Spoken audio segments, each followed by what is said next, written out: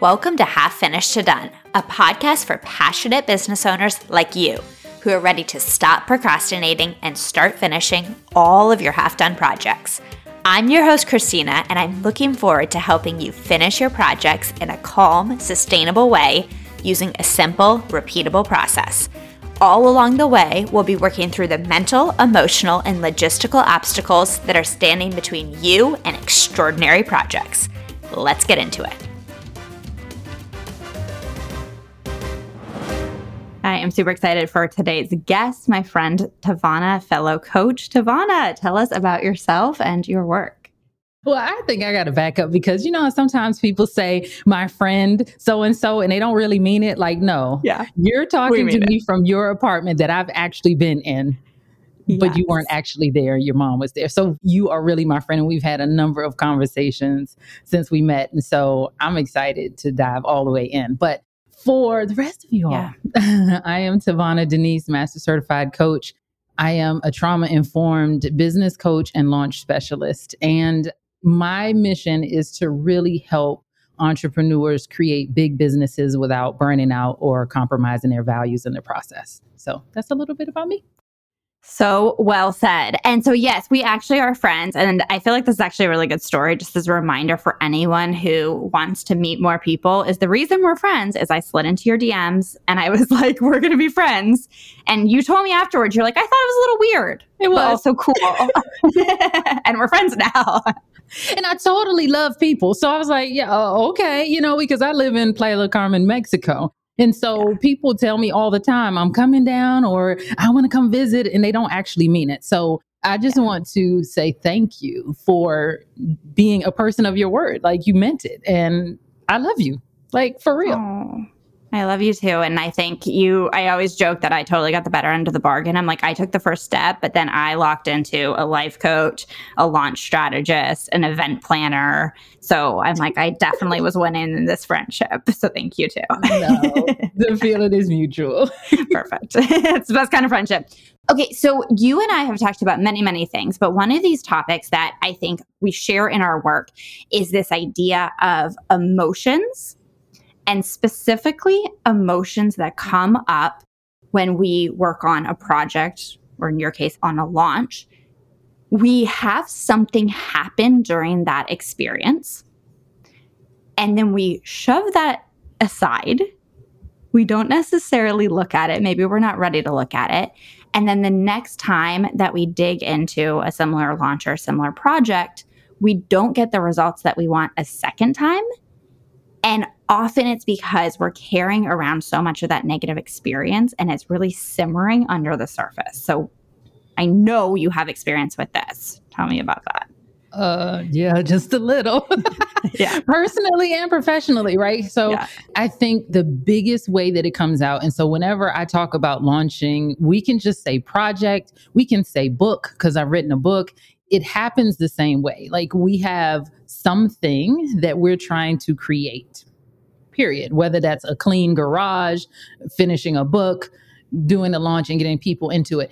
And oftentimes, at least it's been my experience and those of my clients, that we go into it excited, expectant. We are optimistic, hopeful, all of these beautiful, yummy, delicious, good, feel good in our body, feel good in our brain emotions. And then our stuff comes up, or then it's a little more challenging than we thought it would be, or it takes a little bit longer than we thought it would, or we don't exactly get the response that we thought we would from our potential clients or our family members.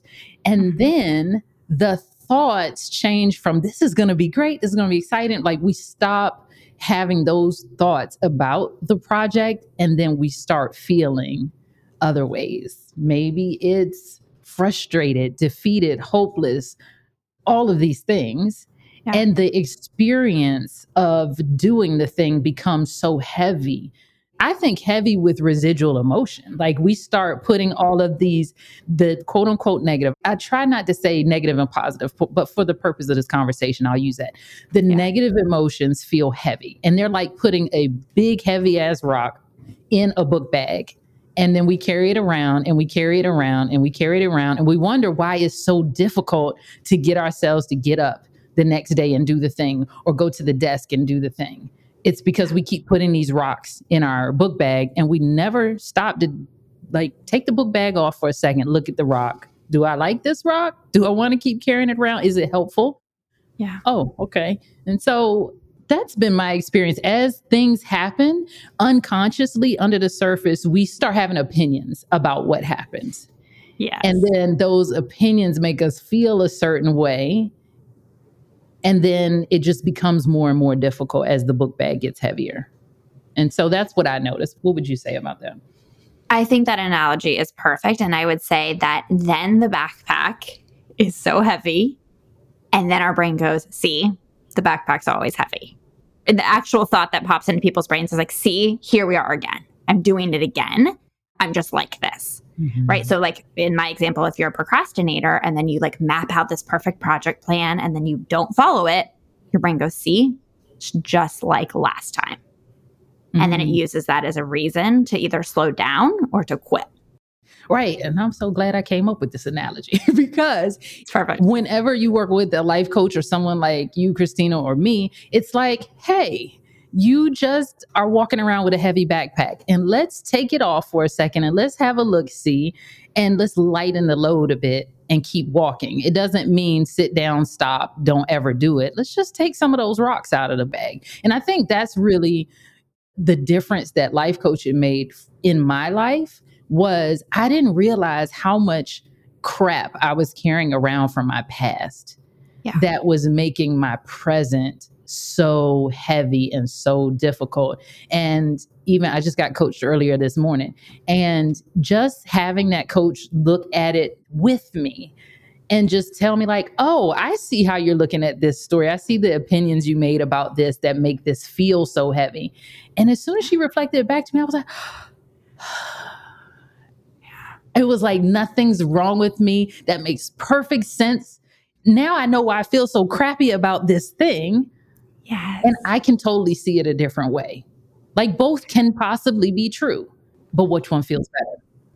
Right. And I think what's really important in what you just said is it's not about automatically just like thinking positively. It's about taking that moment to go, oh, it makes sense that I'm feeling negatively. Not jumping to positivity, but just that moment of compassion and empathy and understanding where you're like, yeah, it makes sense that this launch has sucked. It makes sense that this project has sucked. Everything in me is overcompensating for the mistakes that I think I've made in the past or for the like negative experiences that I have not cleared up from the past. Mm-hmm. It's exhausting. And I'm glad you said that too, because it makes me think about, and you said we have permission to talk about this. So when you and I were coaching on this before, like with your launch in your group program, when we do the thing, like sometimes we do finish a project, we carry it all the way to completion. And then the next leg of the project, something happens that's not so positive or pleasant. And then the next time it's time to do it again, let's take it off of launching in business for a second. Now, let's say we're an author and we're writing a book and we write the first book and then something happens in the process that doesn't feel positive or pleasant, then it would make perfect sense why we would procrastinate and avoid that experience the next time. We could love writing, but sometimes it's like the writing or the project itself is not the problem. It's the presenting it to the world that becomes the quote unquote problem. So we might be a project finisher, but then the presenting it to the world becomes the problem, which then affects our desire to do the next project or our ability to do the next project, if that makes sense. 100%. Let's go there. I'm already going to get emotional, which is twofold. I cry on every single episode of the podcast pretty much at this point, but also there's something about being around you and like just going back to that experience that makes me feel this comfort and relief, but it makes me emotional. So I'm going to cry. It's fine. So here's what we're talking about specifically. So I hired TaVona for like a 1-day intensive. So it was 3 hours? Mm-hmm. You had told me 10 times. You had told me so many different stories of so many different people, anonymously, of course. And you were like, yeah, I have to have it be a 3-hour thing because if it's shorter than that, then we don't have time for the inevitable emotional outburst that happens along the way. You're like, every single time I work with someone, we get into this strategy and then we hit some sort of past experience that brings up emotion for them that they then have I don't think you said the word meltdown, but essentially they have an emotional meltdown. Release. Let's call it a release. Better, much better. They have an emotional release, and then we can actually then get to the strategy in a much more effective way, in a way that's actually going to work. I had heard you say this like 10 times, and I was like, yeah. Not me. I'm just going to do a strategy, which is hilarious because I'm the biggest crier ever, but I somehow deluded myself into thinking that I was just going to come over to your house with my laptop and we were just going to sit and talk strategy for 3 hours. I had not one, but 2 emotional releases, if you will. The first one was relatively minor. The second one was just me wailing like a child, while also trying to coordinate our Uber food that had gotten lost in Mexico. Was it also raining during that time too, I think? Probably. Yeah. It was a mess. It was so insanely cathartic, though, because here's what it was. You helped me see these things that were happening in my launch that were subconsciously making me hold myself back. So even though I was showing up every day and I was doing the plan and I was doing what I said I was going to do, it wasn't quote unquote working to the level that I wanted it to. And I couldn't figure out why. Mm-hmm. And then we went back to this experience that I had in my business. And you were like, that's why. You are trying to protect yourself from creating that same experience again. So then I was putting up, what is your phrase? Do you want to introduce this? Militant boundaries. Militant boundaries. So how do you describe that? So there's the boundary where we draw a line in the sand and say, here's what I'm available for. Here's what feels appropriate or good to me to do. And if X, Y, or Z happens, or if person does X, Y, or Z, then I'm going to remove myself from the situation, right? It's not like an ultimatum where the other person has to do something. It's what we will do to take care of ourselves if X, Y, or Z happens. Yeah. But what I was noticing for you, and it was still a protective, it was from a very loving but misplaced space. Yeah. Of, okay, like you're being mean to me and I'm not going to take up with it. So it felt very hard and harsh, like fighting. Really felt like I'm fighting here for my life because I don't feel safe. That's the undertones of everything that we talked about that day. And I was like, okay, there's a boundary and there's I don't feel safe. Yeah. Like I'm not going to tolerate this. And I have enough respect for myself and you where I'll just remove myself and I don't feel safe. And I think that's really what was the crux of the militant boundary concept that I came up with. Yeah. And the way you described it too is that it was this push-pull as I was launching. So I was trying to invite more people into my community while also subconsciously believing that the more people I had in my community, the more opportunities I had to feel hurt. And so I was putting myself out there and I'm creating content and I'm on social media and I'm sending emails while at the same time, again, subconsciously feeling the need to protect myself. Mm-hmm. In the event that, let's say, I accidentally invited someone into my community who could then hurt me. Totally. And once we could see that, then it became, oh, okay, let's just take a look at that. Let's just soothe that part of you that needs to feel safe here and now with yourself.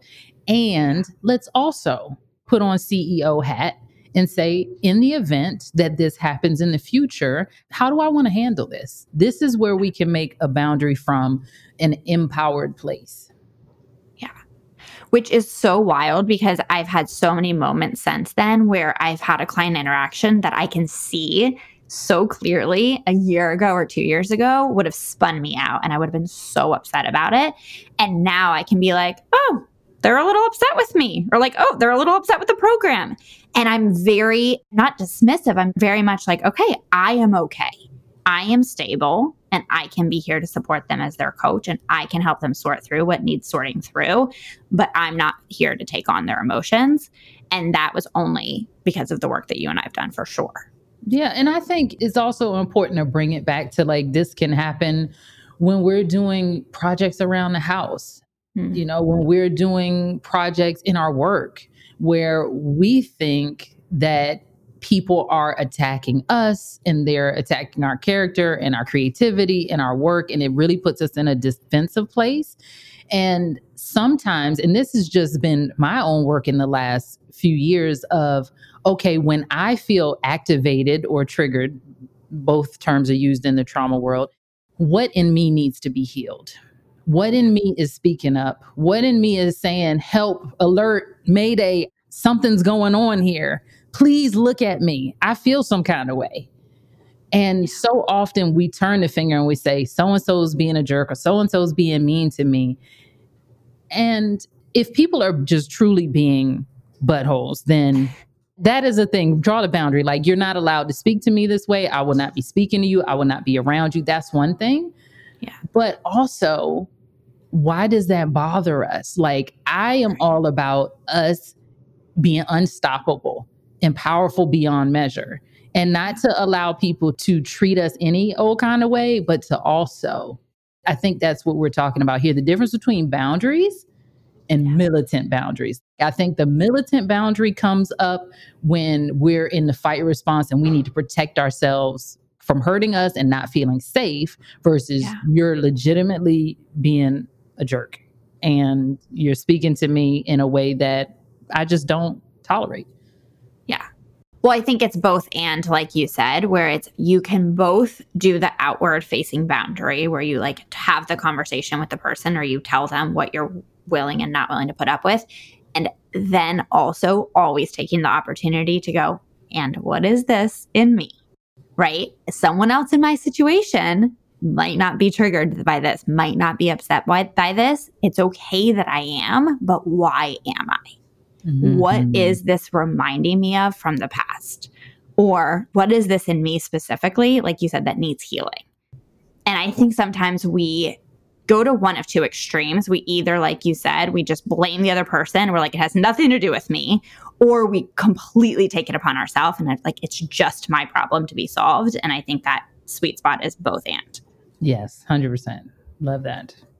So you work with obviously other clients besides just me who are having emotional releases. So I'm curious, if you look at the patterns around your clients who have had a project, or in your case, a launch that didn't go as they would have liked it to, what are the symptoms of how it shows up for them in their current launch or project?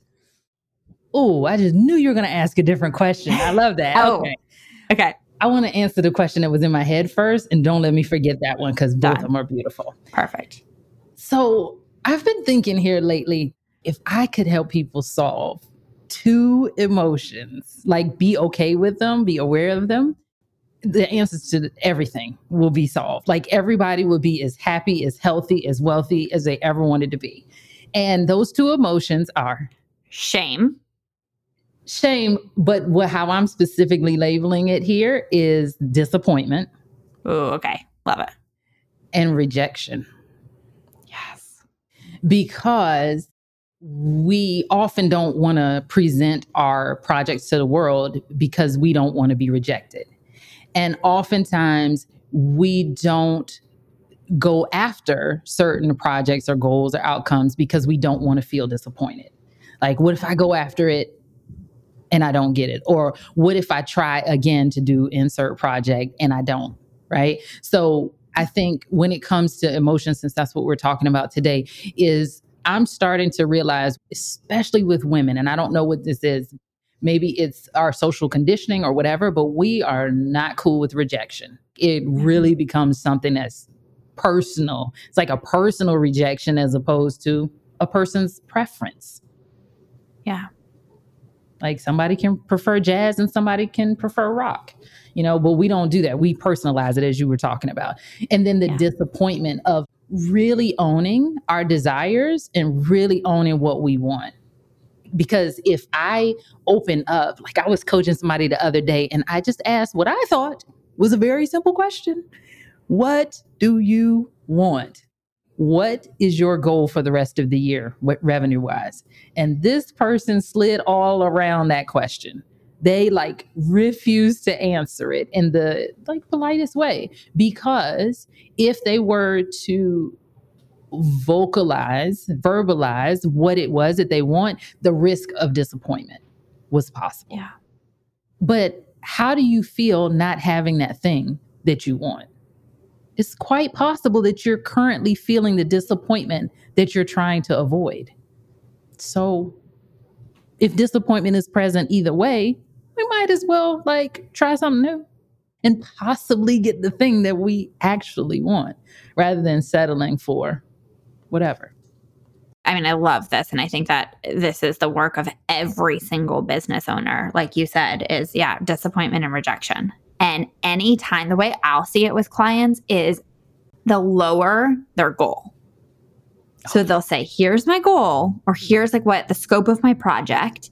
And then they get close to the, like, let's say in an 8-week sprint, they're at week 6 or 7. And then they're like, I don't think I'm going to hit it. I got to lower the goal. And what I always say is, don't lower the goal yet. Let's figure out why you're not hitting the goal first and see if there are adjustments that we can make to your mindset, to your emotions, to your actions. Let's see if you can still hit that goal. And then if it's not possible, we'll make adjustments after that. But I just see that people are way too fast to lower their goals or to lower their expectations because they don't want to feel that disappointment. Whereas I teach, I'm like, be willing to feel horrifically disappointed, because disappointment means that you're going after big things. Totally. And if you're going to be a fortune teller, you might as well tell the fortune that you're going to hit it at the 9th hour, like every other heroic movie that we see. It's like, come on, they never ever cut the correct chord of a bomb until there's 1 second left. Or they never hit the game-winning shot until it's like in the air as the clock is going 0.0. Come on now, this is how it is. So why in our most favorite movies, the things that are the most entertaining and exciting, if we want to have an exciting life, right? We love watching that stuff. And we always know they're going to get it at the 1 second, but why don't we let ourselves let the clock run out? Oh, I love that. Yeah, because I've done this with a launch where I was noticing that sometimes, let's say I'm starting the launch on a Monday, and on Sunday night, I'm disappointed. And I'll be like, why are you disappointed, Christina? And I'm like, oh, well, I wish I had better results. And I'm like, that's really interesting. You know, the launch hasn't started yet. I'm like, you've already counted yourself out, and we haven't even started the damn thing. And it is the most wild thing to watch happen in my brain. And at this point, I'm just like, yeah, that's just going to happen. Every launch, we're just preparing for it. It's in my plan. I'm like, here's where I'm going to feel defeated and disappointed, and then keep going. And I just account for that. But it's so wild to watch me already be disappointed ahead of time, like before I've even started. Yeah, which I think is so important when we go back to the book bag analogy, where people are like, see, there we are doing it again. And there's a difference between, see, there we are doing it again, and there's the shame that comes up that you were talking about. Like, oh, there's something wrong with me because I just keep doing the same thing, versus, see, there we are doing it again. Oh, and this is how I'm going to hold myself this time. Oh, it's just a pattern of mine. Oh, I have new tools to deal with it this time. That's the difference to me if we want to bring shame into the conversation. Right. Yeah. Another trick that I've been doing with myself, and this is mostly with launches, because I would say launches are my biggest source of disappointment in my business. Like most other projects, I feel pretty solid about with a lot of practice. But one thing that I do is I mark my calendar for the day after my launch, the day after it closes. And I'll be like, I say on my calendar, I'm like, you can have a self-pity day. If you need it. If you need it, if you don't hit your goal and you're disappointed, you get an entire day where you're allowed to feel self-pity. But there's something to me about scheduling that where I'm like, I'm not going to go there right now. I'm not going to spend time there right now. Yeah, I'm like, the launch isn't done. Let's get back to it. And then I'm prepared to deal with the disappointment if it comes, but I don't have to spend any more energy. I'm totally stealing that. It's totally. So good. Because the way I use it is the reverse. We have a day of celebration regardless of the outcome. Because you did it. There's so many things to celebrate. And I think as we move projects down the line, right, there are, depending on the project, there are so many skills that we need to make use of. There are so many emotions that we need to be processing. And I don't think enough of us celebrate all of the pieces, all of the things that have to happen in order for a project to actually get completed. And so all we're used to doing is taking the whip out and beating ourselves on the back saying what we didn't do. And I'm like, hello, even if we didn't get the actual outcome we were looking for, look at all of this amazing stuff that we created, that we accomplished, that we processed this time, that we weren't, it's so many things to celebrate. So totally borrowing that. Yeah. That is so helpful. And I think to incorporate, I think for me, it would work to have a potential self-pity day. I don't even use it the majority of the time. I don't think I've ever used the entire day of self-pity because by the time it comes around, I do go into celebration mode. Yeah. I'm like, look at all that I accomplished. But I like having the self-pity day. And then I think I would put the celebration day the day after to be like, okay, you've had the self-pity. Now it's the celebration. And to your point, like I'll think about a launch and I'm like, look at all this email content that you created for the next launch and look at all the interest that you generated for the next launch. And it's like letting myself bring attention to the things that are not just the dollar amount in my bank account today.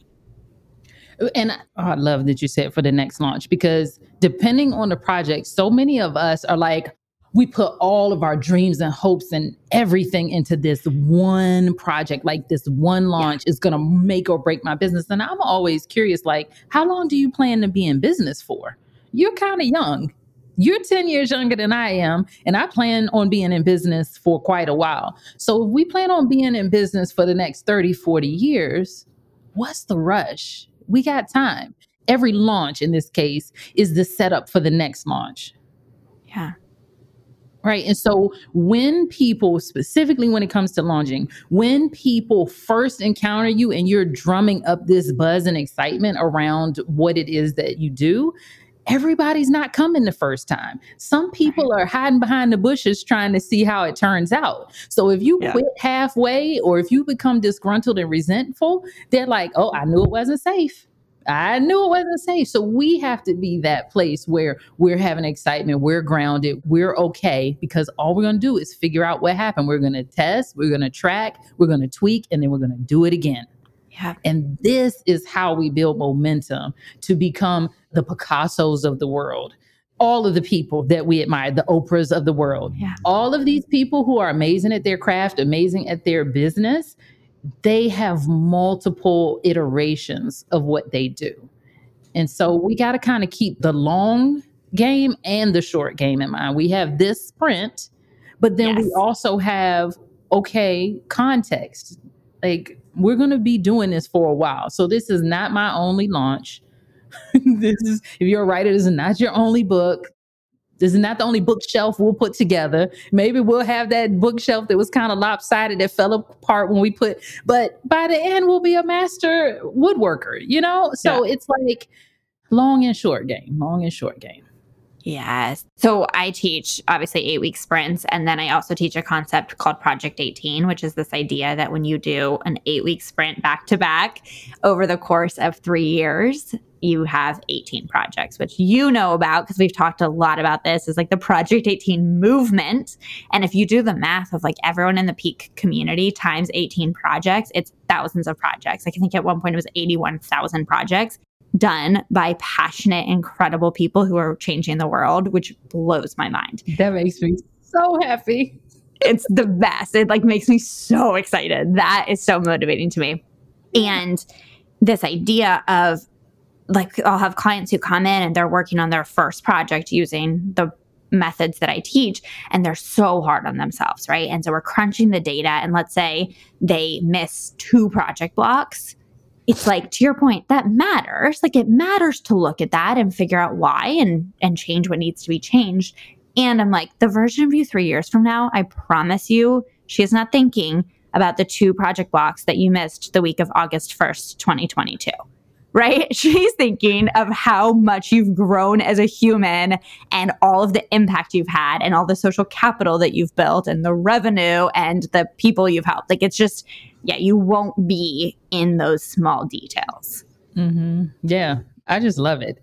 And to be fair, we're saying something that is a little bit easier said than done, right? Because that's why I got coached this morning. Like, that's why I have coaches. I have to have people outside of me to remind me who I am, remind me of my brilliance, remind me of my goals, remind me of what I've done, because I forget.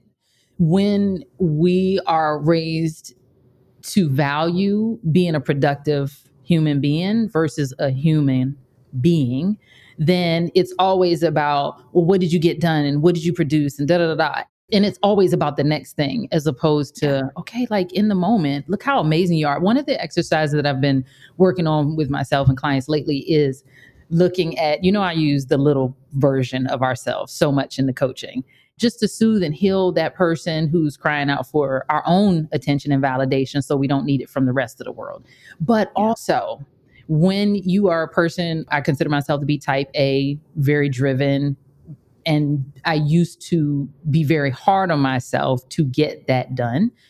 I now look at little TaVona and ask her to tell me what she thinks about a life where we make hundreds of thousands of dollars a year, where we live in another country, where we are becoming fluent in Spanish, where we can fly whenever we want to. Like, she is freaking amazed. Like, I'd sold my car, but before she would say, you have what kind of car?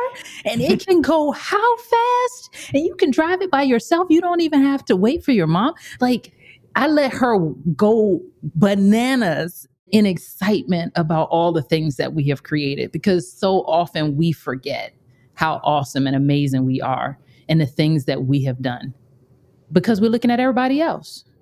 Yeah. Well, we're looking at everyone else and we're looking at the future version of ourselves and using it against ourselves, right? Like I talked about the gap and the gain a lot with my clients, which is a concept from the book by Dan Sullivan and Benjamin Hardy. And it's this idea of like, you can have this idealized future self version that is incredible and inspiring and productive and finishes 18 projects. That's not a project to have that visual of that future version of you. But where you get in trouble is where you then use that against yourself. Is like, I should already be there, which a story I'm very familiar with in myself. But it's then encouraging you to look at how far have you come versus how far away are you? And this idea, you totally made me tear up thinking of little TaVona, because I even do this with like the 18-year-old version of myself. So I live in Washington, D.C. now, back from Mexico. And I'm friends with my freshman year roommate. And we were on a roof watching the fireworks. And I just turned to her and I was like, our 18-year-old selves would be so freaking proud of us and thrilled. Like, we're on a roof in our 30s in Washington, D.C. And I'm like, she works at like a fucking amazing job. I'm a full-time procrastination coach. And I was like, this is so cool. So I love that reminder for us to be like, where are all the areas where we're excelling, where we used to dream of being exactly where we are right now? Yeah, I mean, and I think that's how we create amazing stuff in our lives, not from a place of shame and there's something wrong with me, because you're amazing right now. Yeah. So I want to circle back to the questions you actually wanted to ask me of some of the symptoms. I'm so proud of myself for holding that thread. Well done. You're the thread holder in our conversation. Yeah, I like, my brain sees all these open loops and I'm like, no, we got to go back there. We got to go back there. We got to go back there. But no, you're doing a great job managing. I'll just sit back and relax. So I think about the symptoms that kind of show up when we're in that place. And I forget exactly how you phrase the question, but the answer that comes to mind is we avoid. This is where the procrastination comes in. We're avoiding doing the thing that's on our calendar, or we don't put it on our calendar, or we don't look at it at all. It just goes under the rug and we just don't. I remember my mom and I cutting out this pattern to make an outfit, like to sew an outfit years ago. And there it remains. It probably is still in our house. We just procrastinated till it was no longer a thing. But what sparked that? Thoughts about, this is too hard. I don't know what I'm doing. This is going to be ugly when it finishes. And then, of course, as I grew, it's obviously I'm too big for it now. It's not going to fit, because I was a little girl. So the symptom is we're avoiding the task. But that action is really driven by all of the things that we're telling ourselves about said project. Then the other one that I would say is watching the pot boil. Like, I'm checking it all the time. I'm looking at the data all the time. I'm checking text messages. Did they respond? We see this in dating too. Like, is he responding? You can't even have a life because we're so immersed into the project. Like, really overly driven. And then the push pull that you described before, where it's like, I kind of want it, I'm kind of doing the things, but it's this back and forth that I feel. So I would say that. And then also like a little bit of a fighting, back to the militant piece. So we either avoid when we're freezing, we're fighting when we're putting up like the militant boundaries. And sometimes I'll just call it how it is, arguing with our coach or the person that we paid to get help with. I've done that with personal trainers, like argue with them about something that I asked to get help with.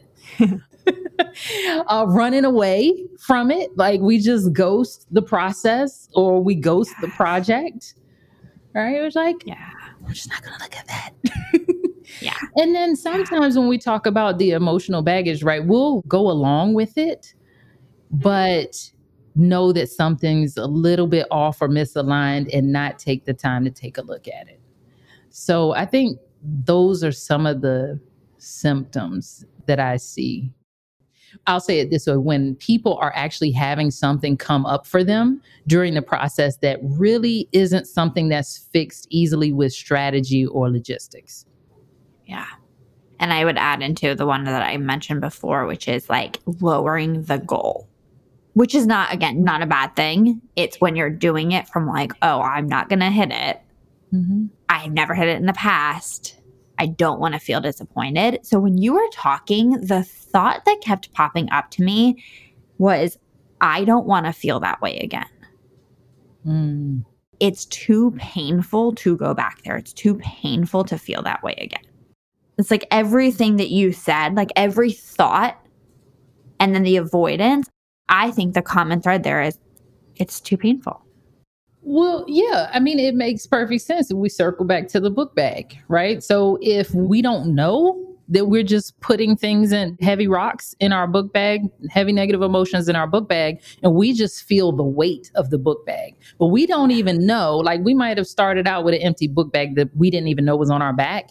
And then these things happen and we think the thing put the heavy rock in our book bag, but we don't even know that the rocks are being put in the book bag. And then now all of a sudden we just know that it's heavy. We don't know why it's heavy. Yeah. And that makes sense where we're like, okay, every time I do insert thing, like every time I do a project, it just starts to feel heavy. And I have no idea why. I just know it's heavy. So I don't want to go there because it's heavy. And all we're suggesting is it's heavy because there's some heavy rocks in the book bag that you didn't know were there, that if you just take a look at them, you may potentially lighten the load. Yeah. To me, like the number one way to do this is coaching, right? Because you have that human that you're talking to and you're like, here's everything that's circulating for me. Here's my entire experience, right? And then the coach, a skilled coach, is going to ask you follow-up questions, right? It's going to help you see it in a way that you have not yet seen it. And then obviously you mentioned talking to that little version of yourself. Do you have any other like techniques or strategies if someone is finding themselves in this place? Well, the simplest thing, if you're going to try to do it yourself, first of all, I would say make sure that you feel safe to do that work. That's the first thing. If not, seek help. Yeah. But if you feel safe to do this work and explore some of this stuff on your own, one of the simplest things that you can do is, for example, pick a project, an unfinished project or a project that you want to do and just write about it. Yes. What do I think? Just word vomit all over the page, all of the thoughts about it. And why this works is because sometimes when it's running around in our head, we cannot look at it objectively. But when it's written on paper, then there's literally space from it that then you can go back with a more calm presence and look at it and say, well, is that necessarily true? Is there any other way that I might be able to see this? Right? Those are just a couple of simple ways to start looking at the rocks in the book bag. Yeah. And then I love that. I would say then the other simple thing, since I do the work with the little versions of ourselves, and the little version could be, like you said, 18. It could be 25. It doesn't have to be a child, but I do like to pick a version of myself that's, you know how when you look at a picture of a little kid and you go, oh, I like to find that version of myself. Like, what's the youngest version where I look at that picture like, oh, and you just want to hug them and protect them and love on them. And they don't have to pay any bills. They don't have to make their bed, wash the dishes. They don't have to cook. They don't have to do anything. All they're there for is to be. They are 100% worthy and valued and enough right then. And then I remind myself that I am that person and I am worthy and valuable and enough for everything that I want right now. Because nothing's changed. That soul is still there. I'm just a little bit taller, hair's a little bit grayer, that kind of thing. Yeah. Oh, that's so good. That's so good. I'll just add one more thing that I just started assigning for Half Finished to Done Live at the very beginning, like before we do the project inventory, before you make a project plan, before any of that tactical work, I have you write a letter to yourself. And I talk about a few different ways that you can do it. Like you can write it from your future self to your present self, or from your present self to a younger version of yourself.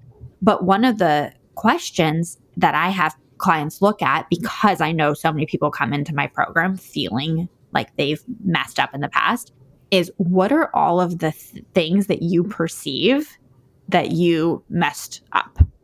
Like all your fuck ups. And you just write about those. And so like, I'll use this example. I'm working with a client who had a past business that she's really, really, really convinced she messed up. Right? That she like had to leave, that she like closed down the business and it didn't go how she wanted it to go. And so it's like every single thing, I can just watch everything in her current business is subconsciously designed to overcompensate for all of her past perceived failures. Oh, wow. Right? Which is exhausting because you're constantly trying to pay penance for that version of you who you think messed up. Yeah. And so instead of trying to convince yourself like, oh, everything happened like it was supposed to, which is a leap from most people, I'm like, no, go talk to that version of yourself and be like, hey, I think you fucked up and here's how. And then that version of you has an opportunity to respond and be like, okay, here's what was going on for me that you weren't seeing. Here's what was happening for me in my life circumstantially. Here's what was happening for me with my emotions. Here's what was happening for me in my skill sets. Like, here's why things went down the way that they did.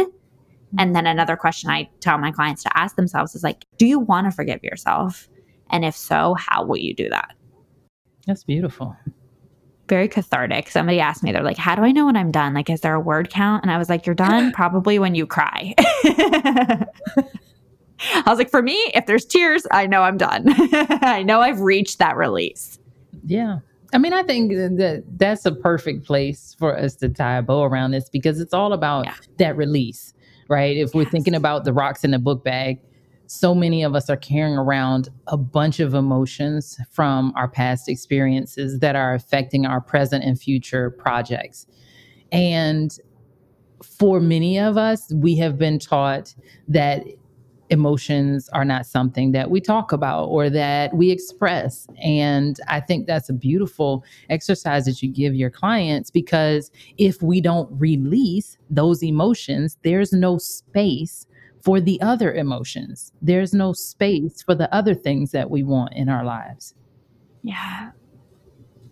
I am thinking about like being in the minds of somebody listening and being like, that's nice, but like, let's get to the strategies. And I want to just emphasize here how insanely valuable it is to slow down and take the time to do this emotional release work, because one, the strategies that you implement after will become so much more clear. You'll be like, oh, I was doing so much stuff. I was taking so much action. And now I just need to do this one thing. And that becomes more clear. But in addition to it becoming more clear, it becomes so much more effective. Like whatever strategy you want to implement after the fact will actually work, as opposed to you trying to implement things and not feeling like they're clicking or sticking. What are your thoughts on that?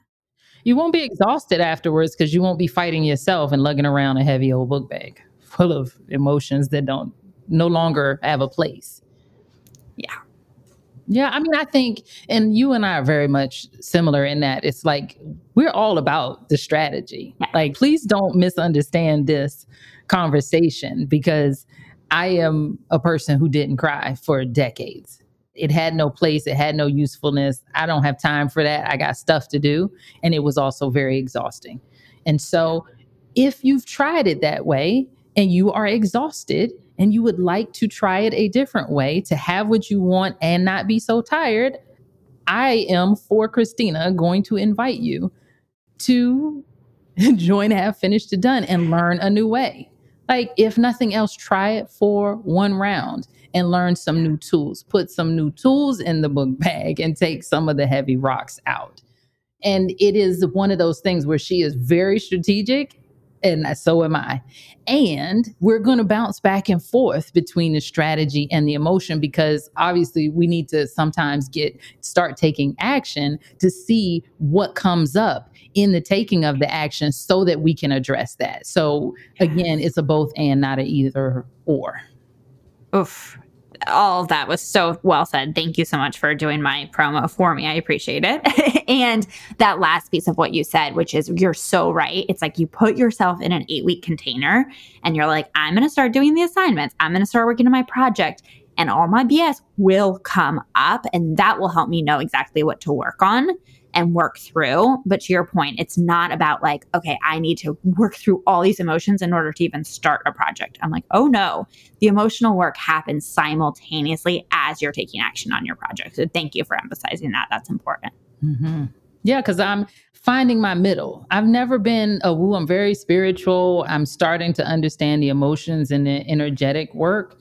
And we got stuff to do. Right. I listen to Abraham Hicks and I'm all about manifestation, and I meditate, but I'm not going to be on the meditation pillow all day. I live in a 3D world where stuff actually needs to happen. So it makes perfect sense to like come to the project, come to the process with a clean heart and mind and an empowered place, that it's easier for me to focus my efforts and focus my energy and be more effective in what I'm doing, so that I have time and energy to go live the rest of my life, which a lot of the point of the projects that many of us are doing. Love it. Well, thank you so much for joining to talk about emotions. I knew you would be the right person to talk about that. So can you just let people know how they can follow up with you?